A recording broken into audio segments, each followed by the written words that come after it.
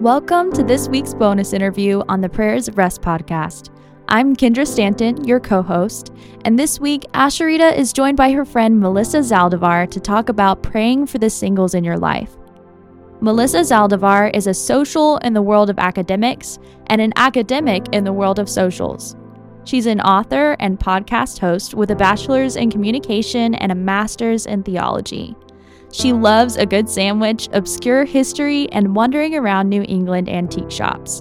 She's also the host of Cheer Her On, a podcast that focuses on discipleship among women in the church. In this week's interview, Asheritah and Melissa talk about how we can pray for our single friends and why singleness doesn't automatically mean that a person is less fulfilled in life. I think you'll especially enjoy the part where they discuss misconceptions about singleness, as well as how both marriage and singleness point to the big M, marriage supper of the Lamb. Let's jump right in. Melissa, thanks for joining me to talk about praying for singles in our lives. I thought of you, because I feel like you've become such a dear friend over the last few months that we've been working together on Prayers of Rest. But also you're single, and also True. you have been quite open in writing about this on Instagram and even organizing some events for singles and their friends. So I just felt like this would be a really helpful conversation. Because there can be some like awkwardness sometimes, some tension in talking with our single friends about singleness and how do we pray and what's the right thing to say. And so I just thought I'd have you on to share about that. Yeah, absolutely. I think it's an important topic. And, while it's different for everybody, there are really simple ways that we can connect to our single friends and pray for our single friends and things like that. And so, sometimes we just need to be told, I'm learning a little bit about like, here's how to love them in tangible ways. And that means a whole lot because there's effort being made. And so my married friends, the majority of my friends are married. And one of my favorite things is talking about married people and single people and how we can all work together and advocate for one another. And so I'm excited. Yeah. So as you think about just this season of singleness or this stage that you're in, let's just dive deep because that's how I do things around here. We might as well. What do you feel is one of the primary things that you've learned about God and his faithfulness specifically in this area of your life? I think that the Lord advocates for us and he is there. We're told the Holy Spirit is our advocate. And like, what does that really mean in today's culture where you can be pretty independent as a human being? I'm not super stressed out about like, oh my gosh, like, how am I going to do very simple things? But sometimes it gets complicated. It gets lonely. It gets hard. And a great example of this is literally 2 days ago. I guess on Friday.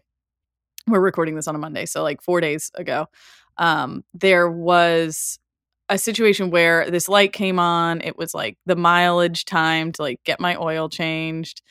And I was just like, "Buh." Like, it's not payday yet. And it's just money that you have to spend. And you don't have another person who maybe you have like a second income coming in or something like that. And so it was just one of those little things that happens every once in a while where I'm like frustrated that I have to just do this by myself. And I was feeling all of those things. And I was like, Jesus, like, I know that you're going to provide and I know that it's going to be fine. But like, I feel frustrated because this is just another thing I have to do as a single person by myself. And it's not like everything I do. It's not like I go grocery shopping and I'm like, I'm alone. But it was just one of those things where it was like another adulting sort of moment by myself. And so I was like, Lord, I know you'll provide and it'll be fine, but I'm just annoyed that I have to spend money on an oil change right now. And I went there and Sam, my mechanic, who's wonderful, we started chatting and talking about just different things. And he's really interested in social media and that's part of the work that I do. And so talked about, he wants to know, how can I make my like the mechanic shop, like how can I make this garage like show up on Google better? And so we're like just talking about that stuff and it's fun, while he's changing my oil. And at the end of it, because it was just like a helpful conversation, he looks at me and he hands me my keys and I was like, okay, great. Like, how much do I owe you? And he's like, you know what? Just don't worry about it. And he just gave me an oil change. And while that doesn't happen all the time, it was a really beautiful example of I prayed about it instead of just complaining about it. I brought it to the Lord and I said, Lord, like this feels hard today and I don't know why. And he just answered in this really sweet way, but with this really sweet mechanic. And, Sam doesn't know Jesus, and he doesn't know that like that was ministering to me in some way, but it was a way. I think sometimes when you bring things to the Lord, you can see how he's answering prayers rather than things just happening serendipitously. Mm-hmm. You see it as an answered prayer. And so things like that have been really sweet. Man, we've been talking about this all of last season in praying through hard emotions, which is when we feel hard things, we have permission to bring them to God. Like he's not embarrassed by them. He's not like, oh, I can't believe you're feeling that way. Like he actually wants us to be honest and bring those hard things. And in that difficulty, in just the heaviness of those emotions, that's where we get to experience God's grace. And so I appreciate you sharing that story, that what other people might chalk up for a coincidence, like, oh, that's so nice that Sam did that for you.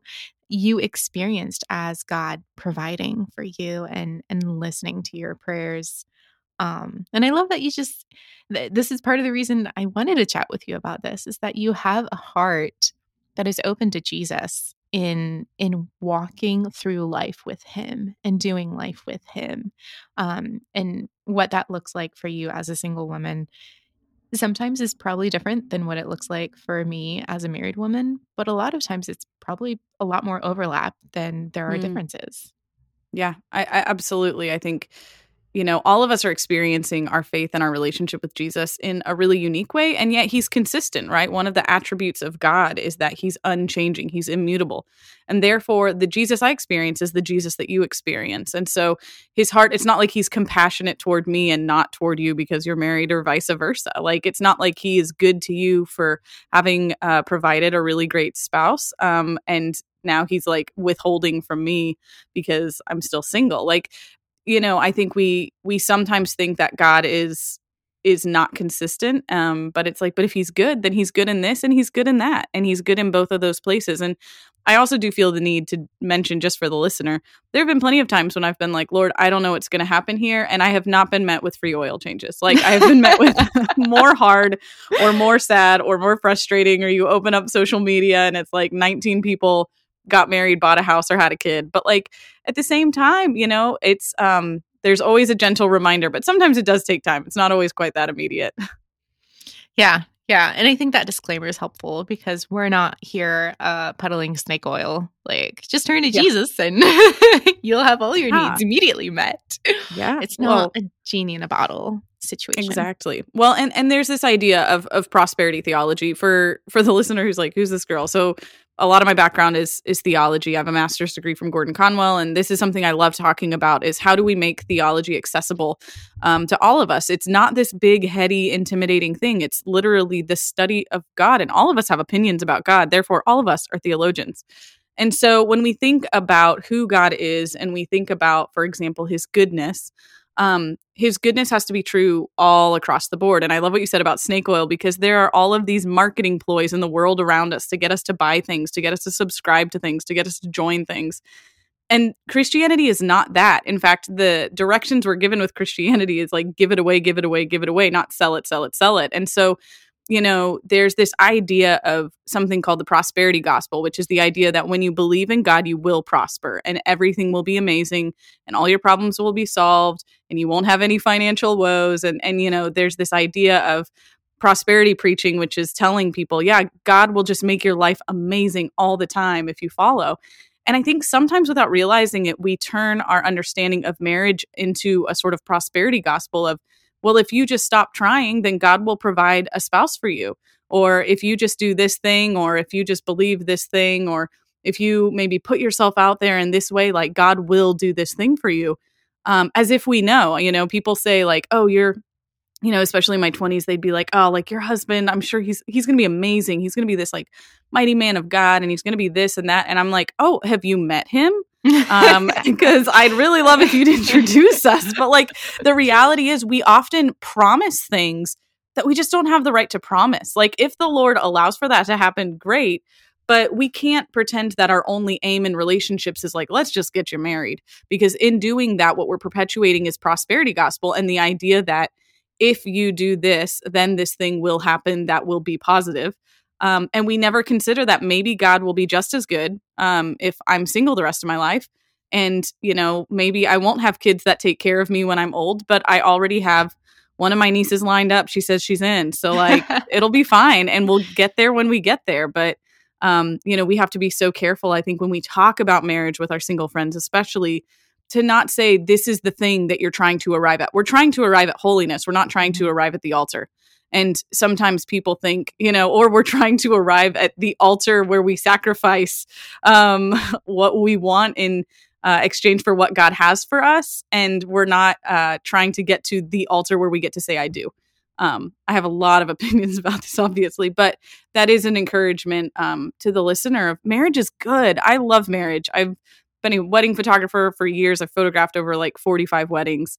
But I also recognize that it's hard. It's not simple. And it is not the be all end all of the Christian faith on this side of eternity. Man, preach it, sister. I think, as I ponder the friendships that I have with people who are single in my life, whether they've never married or they were married and they're now divorced. Flavia and I are getting to that stage in our lives where we now know friends who married out of college and are now divorced. And it's heartbreaking to see that happen. Or there's some friends who've lost their spouse through death. And it makes me feel kind of old to be like, wow, we're already at that place where there are shifts in marital relationships. So singles from all different reasons, all different kinds of reasons. And I feel like typically when I think of how I pray for them, it's more geared toward that individual. And so this might be a difficult question for you to answer. There's not a blanket statement, but sure. When someone's thinking like, how do I pray for my friend who is single? What are some of the primary needs that pop up? Yeah. I think our approach has to be pastoral. And when I say pastoral, I don't mean big P pastor on staff at a church. I mean pastoral as in compassionate and caring. You can think about a pastor, that word is literally translated as a shepherd. And so you think about caring for some sheep and making sure that they're okay. Like that's what the pastor in the local church is called to do. But I think that there's also a spirit that we can have of pastoral care and loving one another and being compassionate and protecting one another like a shepherd. If we're supposed to be made into the image of Jesus in some way, and he is our good shepherd, then like we should have those qualities as well. And so when you step back and you want to care for somebody in a pastoral way, in a compassionate way, we could say, the first thing is to figure out like, where is their head at? And therefore, it's not a circumstantial thing. It's an emotional thing. It's a relational thing. Singleness is kind of this all-consuming low hum that's always there. Sometimes we're very aware of it. Sometimes we're not aware of it. Just like marriages as well. It's not like you think to yourself, like, I'm going and putting gas in my car like a married person. Like you wouldn't do that. There are some things where you just don't even notice. And then there are other things where you do notice, like the fact that I sleep in a twin bed. Or if I am in a larger bed, if I'm like staying at a friend's house or something, there's a space there. And so that's part of why I sleep in a twin bed. But, I think when we step back and we say, okay, how are our single friends feeling? Number one, you can ask them. Like, you can ask, like, how has it been for you to be single? And not say, how can I fix you? How can we make it different? Because the reality is that's not the goal, right? Like, the goal is to live in holiness where we're at. But I think asking those questions will be really revealing, especially to a lot of married people who make assumptions. A few years ago, I did just a poll on Instagram one day. I was really curious. And I said, hey, like, when you meet someone above the age of, say, 25, because when you're in your early 20s, like, you're so young. And I feel like singleness is felt differently after the age of 25, after the age of 35, et cetera, et cetera. And so I said, when you meet someone who's single, what's the first thing that goes through your head? And I asked married people to answer, and the responses were like fairly not surprising, but alarming.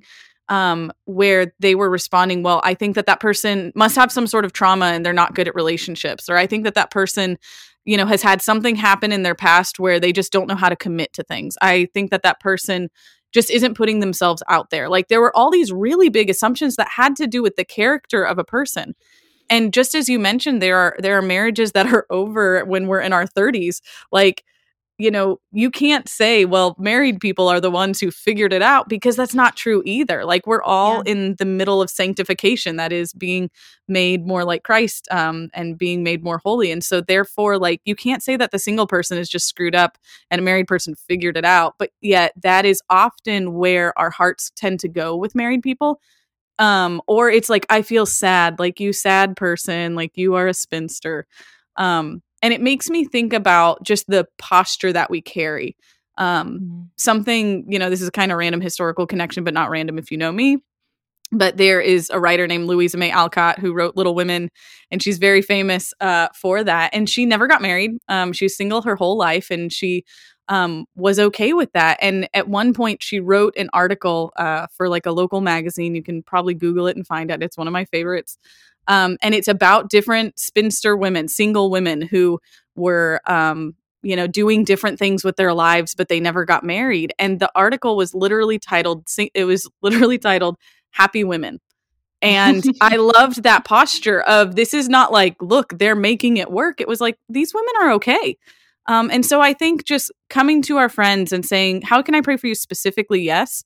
But also recognize there's probably a lot of hurt. Like, we are very aware that people think that we're broken, that people think that we've messed up, that we don't know how to commit, that we aren't willing to, quote unquote, put ourselves out there. But it's just different. And especially as we get older, what we need is the compassion of other people saying, wow, that's not super simple. And I think that opens up opportunities, not just to pray for us, but to love us in tangible ways. I think of my friends, Clay and Laura, who live down the street and go to my church. And he is like 100% a helper about everything. And so every year, twice a year, we have this sort of standing date where they'll come over and he will put in or take out my AC units in my windows, because it's just I've dropped one out the window. It's not great, but it's one way that he can care for me. And he can say, hey, I'm not going to make a big deal. I'm not going to say, oh, you poor sad sap. But he says, hey, it's getting warm. Are you wanting to put in your window units? I'll come over and do it for you. And it's offering, and it's being kind and compassionate. And so think about where they're coming from. And for some of us, it's not a big deal to be single. For some of us, it's a very big deal. This is not what some people want at all. This is what some people are fine with. So just ask your friends, certainly, but recognize that we're already hard on ourselves. We already feel like we're not enough. We already feel like no one wants to choose us. And when we have those assumptions, like my friends on Instagram, it kind of confirms that. I think a lot of us, even if we're not trying to intentionally, we naturally lean toward those sort of judgments as well. And that just doesn't really help. So clearing that up, I think, is really helpful. And coming at it with compassion rather than assumption is totally clutch. I mean, this is done in the context of relationships. And just thinking of our own local church and our experience, like, our small group is geared around young married with children. And so much of our circles are kind of, it feels like we're pivoting around the center of gravity that is family. And so even just in preparing for this conversation with you, I was thinking, like, if I'm not purposeful in folding singles into our activities and initiating those invitations, it just never happens naturally. Yeah. And yet, like, I don't know. I think for me, because I have someone to sit next to in church in the pew every Sunday, I don't think about walking in by myself, sitting by myself, because I have someone to share Sunday lunch with. It just doesn't naturally come to mind, like, oh, there are people who go home and eat lunch by themselves on Sunday. Like, yeah. This is, and our episode on praying for singles in our lives is about the body of Christ and the importance of every person to the body of Christ. But I think you're right in those relationships, those conversations, they're so individual, they're so personal to say, how is it for you to be single? And how can I come alongside you, not trying to fix something that's broken, but simply to love you and include you? Yeah. I mean, you think about, as you were sort of sharing that experience of naturally you wouldn't bump into single people and it takes a little extra effort, kind of stepping back like that allows us to think through the experience of singleness and say, whoa, whoa, whoa. So, for example, if I don't make lunch, I don't eat lunch. If I don't make dinner, I don't eat dinner. If I don't go grocery shopping, like no one can say, you know what, I'm going to go grab us something. And so I was telling someone that, there are 21 meals in a week, in theory. And we're not even counting snacks and coffees, right? But like if there are 21 meals in a week, that's 21 times that I have to figure it out by myself. And so when I have friends who say, hey, want to come to dinner, want to come to lunch, can we bring you something? Or, let's have breakfast on a Saturday or whatever that is one less meal. And that is so helpful to open our homes or to drop off things. I have a friend named Tracy who every single week, just this morning, she texted me, hey, I'm going to the grocery store. Do you need anything? Because sometimes all of a sudden my fridge is empty and I'm like, oh no. And I'm like already in my PJs and I'm like, if I want to eat something for breakfast, I got to get dressed and go out again. And all of us do that, right? Like all of us have that feeling, but to know that there's someone else who's ready to step in and say, hey, do you need something? I can say to her, oh, you know what? I'm almost out of milk. That would really save me, a day or two of having to go to the store. That'd be awesome. And so we don't have built-in partners. We don't have built-in, like you said, people to sit with at church. And so inviting us in, not again, making a big deal like you're sad and alone, come hang out with us. But saying, hey, come hang out with us. Like no one was ever offended by being loved and cared for and thought of. And so, I think it does a lot of good for the relationships of married and single people in the church to say, hey, we see you. We're not going to make a big stink about it, but we would love to share a meal because if you're already like feeding, for example, like with your family, you got 5 people in your family. Like if it wouldn't be that hard to feed 6 people for a meal. Like if you're already feeding 5, like just add another plate. But that sometimes is something we just don't naturally think of. And so opportunities like that are super helpful and speak volumes to being seen and cared for. And they're pretty game changing, I think, for a lot of single people. Yeah. One of the things I love that you do on Instagram is you will occasionally post either stories or reels that are just like take a breath for your soul and just take some time away from the noise, even if you're actually watching this on social media.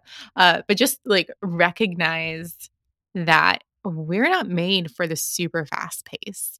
And so it's a moment for us to be still, a moment for us to rest, which is right in line with the Prayers of Rest podcast. So I'm wondering, where did that come from for you? And what role has stillness and just being quiet with God, what role has that played in shaping your understanding of being single? Well, I move at a fast clip. That's just sort of the way that I often am. I'm the type of person that there's always something going on and things like that. And my name, Melissa, means honeybee. And so growing up, I know. It's so, you. And so growing up, oh, you're a busy little bee and whatever. And I remember the time, though, that started to feel a little bit like, oh, I don't know if I want that. And I started really paying attention to the pace at which I was doing things. Now, for reasons that are very human, like insecurity and wanting to earn my value. Like I worked really hard and I like all through high school, I was in like 15 clubs in high school. But I think as I've grown up, one of the things that the Lord has been kind to kind of grow up in me is this desire for slow and for still. And so, I live just north of Boston, amongst the marshlands and farmlands of early America. And so because of that, there is a sort of slowness naturally. It's a small town. I like to joke that it's like a Stars Hollow vibe, like Gilmore Girls. And I think it's been good for me to physically move myself here because I knew it would slow me down.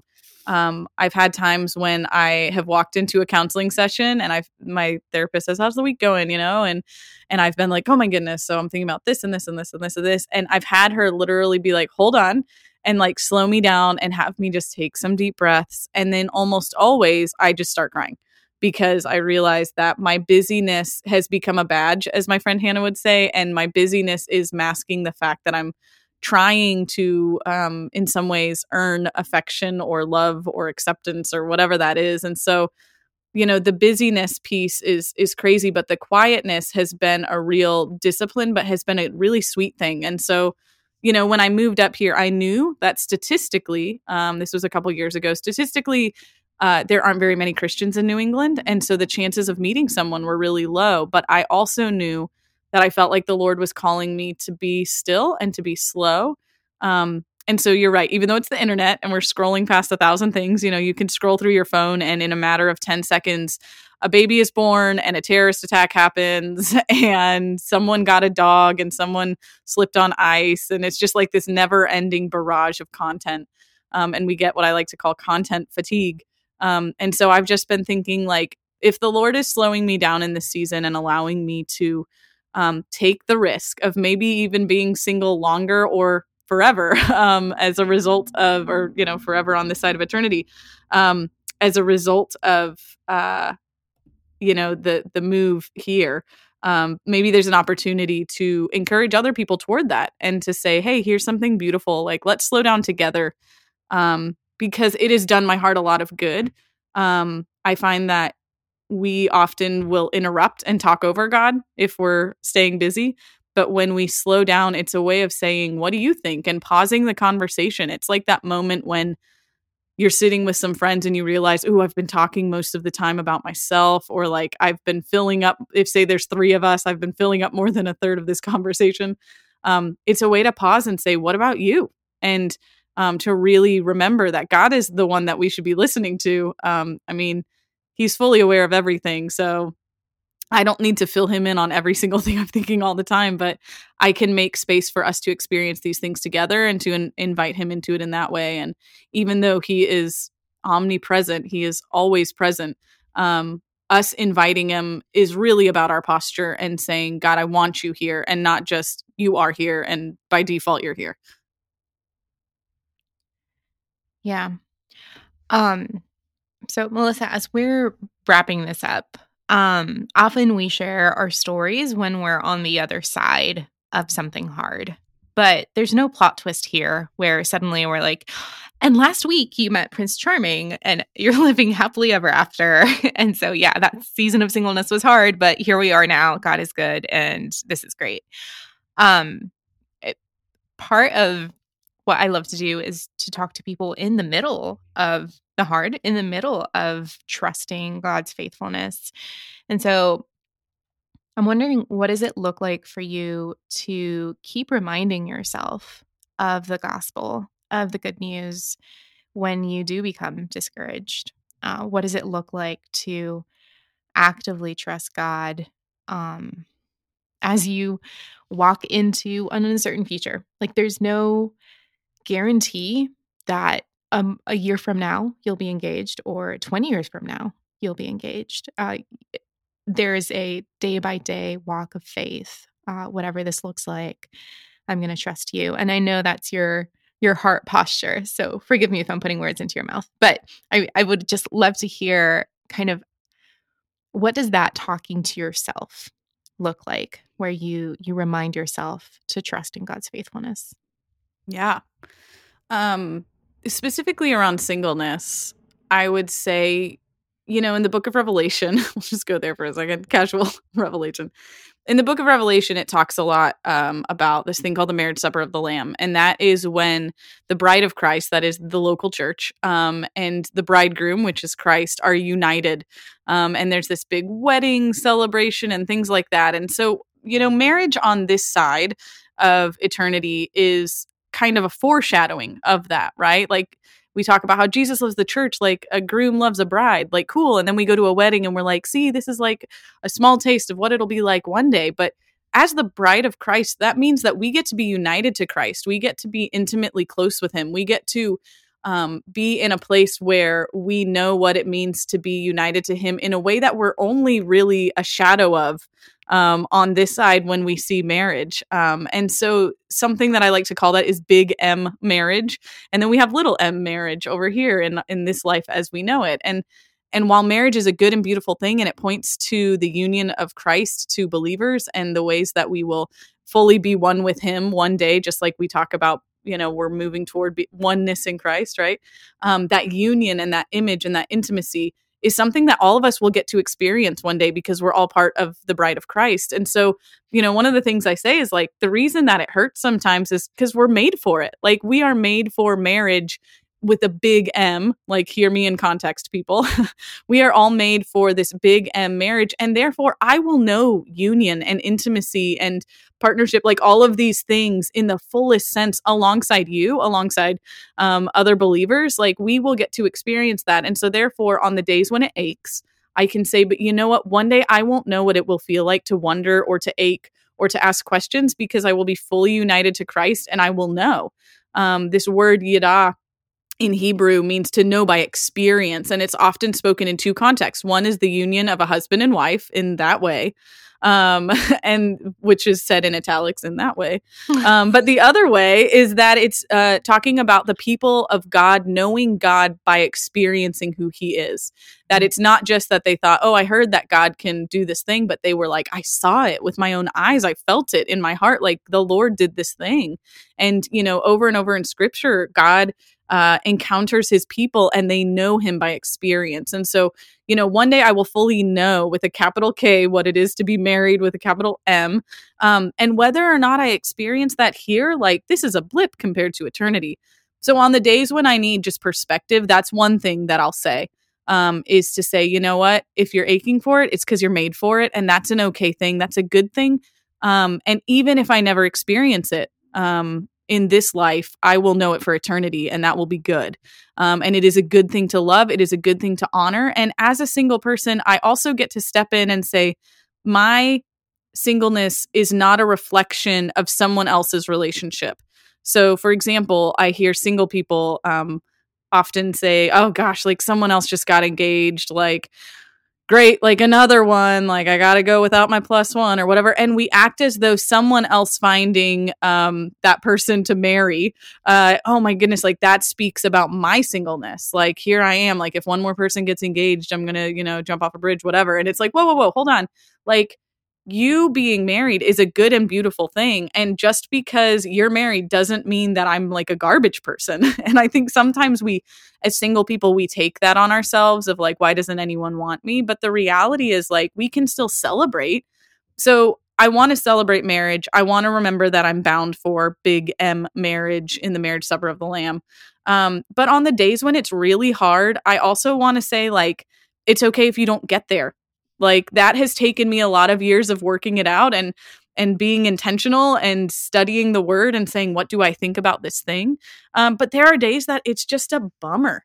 There are days that it's just hard. And I think in order for us to need a savior, we need saving, and we need someone to meet us when we don't have enough and when we are in need of rescue. And so in that, I think there's an invitation to be reminded that Jesus is our savior, that he's the one who's going to show up for this, that he's the hero of the story. And therefore, if your savior, as I like to say, like, if your savior can't meet you in the dust, right? Like, if he can't enter in, like, we are literally dust as created beings, and Jesus shows up in the flesh and in the metaphoric dust as a little baby to come and love us and save us. And like, if your savior can only get to you if you're a certain way, or you have a ring on your finger, or you're put together, then like, that's not much of a savior. But like, if he can't meet you in the dust, he can't meet you. And so I think about Jesus and in the dust, when I'm having those sort of moments where I'm like, I just can't get up, I just feel overwhelmed. It's like, well, great. Jesus loves you just as much here as he would if you were all figured out and you had this whole theology of marriage and you felt amazing about your purpose, because I have that theology and I think about that a lot. But there are days that I'm just over it and that I'm frustrated. And in those moments, I think Christ, because again, he doesn't change, he's always good. He's going to meet me in that too. And so the reminder is like, yes, like, we are but dust, but he meets us in the dust. And therefore, come hell or high water, like, he is ours in sickness and in health, for richer, for poorer, for better, for worse. And that is a good thing to be reminded of, that we're never truly by ourselves, because we have a savior who meets us in everything. Melissa, thank you for that. Thank you for sharing the good news that we do have a Savior, that our single friends need saved and our married friends need saved. And we all need that reliance on Jesus more than we rely on whether or not there's a ring on our finger. So I appreciate you sharing that. Yeah. I hope Melissa's story encouraged you to recognize God's faithfulness in your own life, whether you're single or you're praying for your single friends. Remember, you can always go back to listen to this week's prayer episode, which will guide you in praying for singles in your life. And if you enjoyed this conversation, you can connect with Melissa on Instagram to keep the conversation going. Her handle is @MelissaZaldivar. You can also gain access to bonus content and transcripts for this episode through our Patreon prayer community. To find more information about how to join our prayer community, go to prayersofrest.com and click the Support Us button. The Prayers of Rest podcast is a production of One Thing Alone Ministries, helping you enjoy Jesus through creative Bible habits. Many thanks to Angie Elkins for her editing assistance, and again, I'm Kendra Stanton, helping produce this show. And thank you for joining us here today. Until we meet again, may you find rest in God's loving presence.